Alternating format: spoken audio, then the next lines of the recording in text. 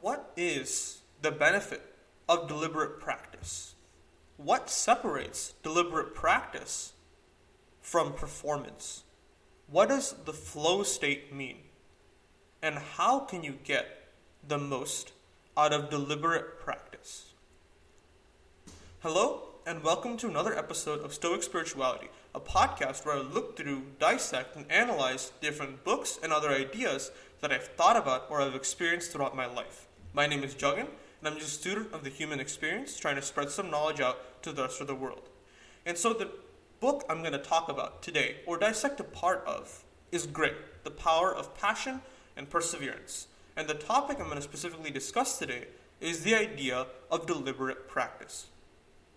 The idea of practicing deliberately along with the concept of the flow state.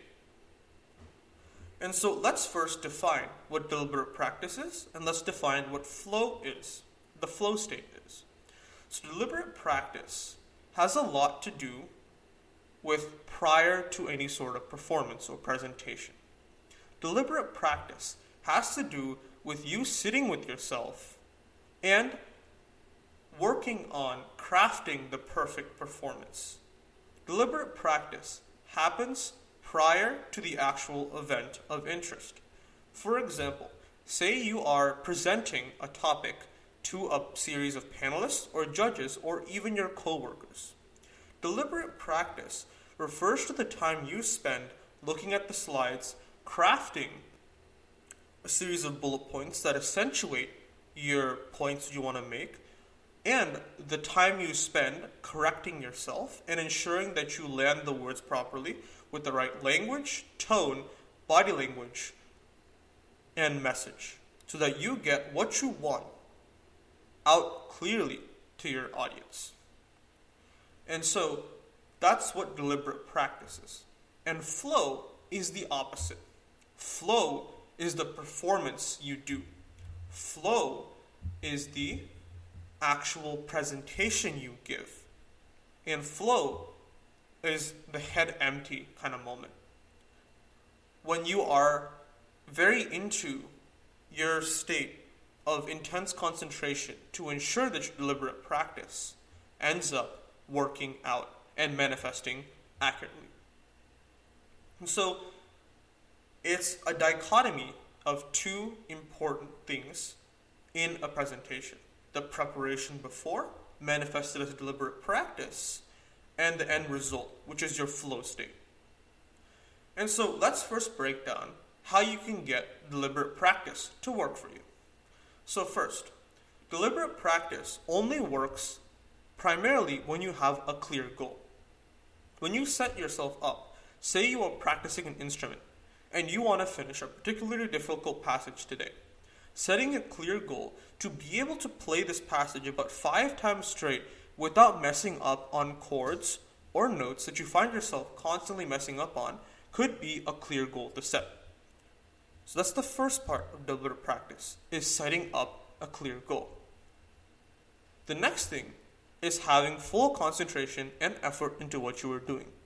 This is a little more self-explanatory than the previous one, but when you are completely focused and concentrated on the task at hand, instead of multitasking on whatever else you want to be doing at the same time, you allow yourself to detect issues, mistakes, and problems you may not have detected when you were multitasking, or when your focus was split between 2 separate options or 2 separate places. So the next thing is full concentration and effort. The third thing is immediate and informative feedback. It is either by a third person, by yourself, or by a video. So for instance, say if you want to use the instrument example again, say you are practicing a series of notes, or you're practicing a passage of a piece you want to play. When you sit down and take a video of yourself, and you look at the video after you play it once or twice, to good quality in your opinion, you notice immediately things you could improve on. May it be the posture with which you're holding your instrument, may it be the notes with which you're playing, or may it be the grip with which you're holding your instrument.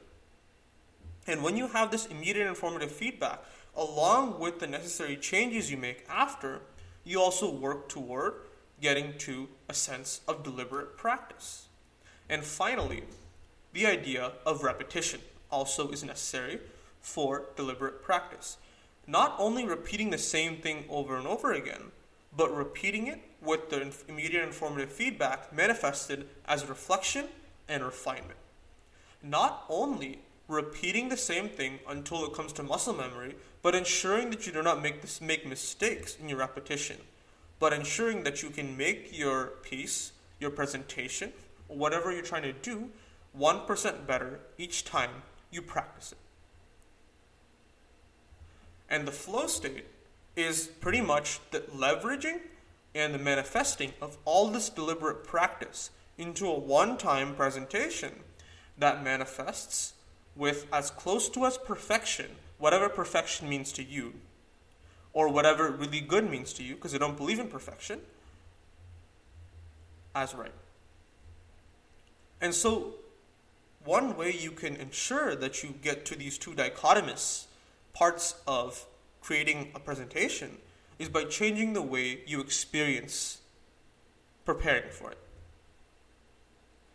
So a lot of us take a look at a presentation and groan inwardly. We're like, oh no, I have to work on creating a presentation. I have to work on creating this piece or this work of music or this work of art. And think of it negatively. And that is the wrong seed to plant to get the best results. The best way to go about challenges is to embrace them. To look at a piece and be like, oh, I can't wait to find myself doing this, find myself messing up, and find myself persevering. The best part is embracing challenge instead of fearing it. Understanding to see that something was challenging and great, not menacing. And that is the benefit and happiness you get from deliberate practice. Thank you so much for listening to this episode on deliberate practice. And if you'd like to hear more content, feel free to drop me a follow at Stoic Spirituality on YouTube, TikTok, and Instagram. And if you'd like to hear more content, feel free to drop me a follow on whichever platform you're listening to this podcast on. Thank you so much for listening, and see you guys next time.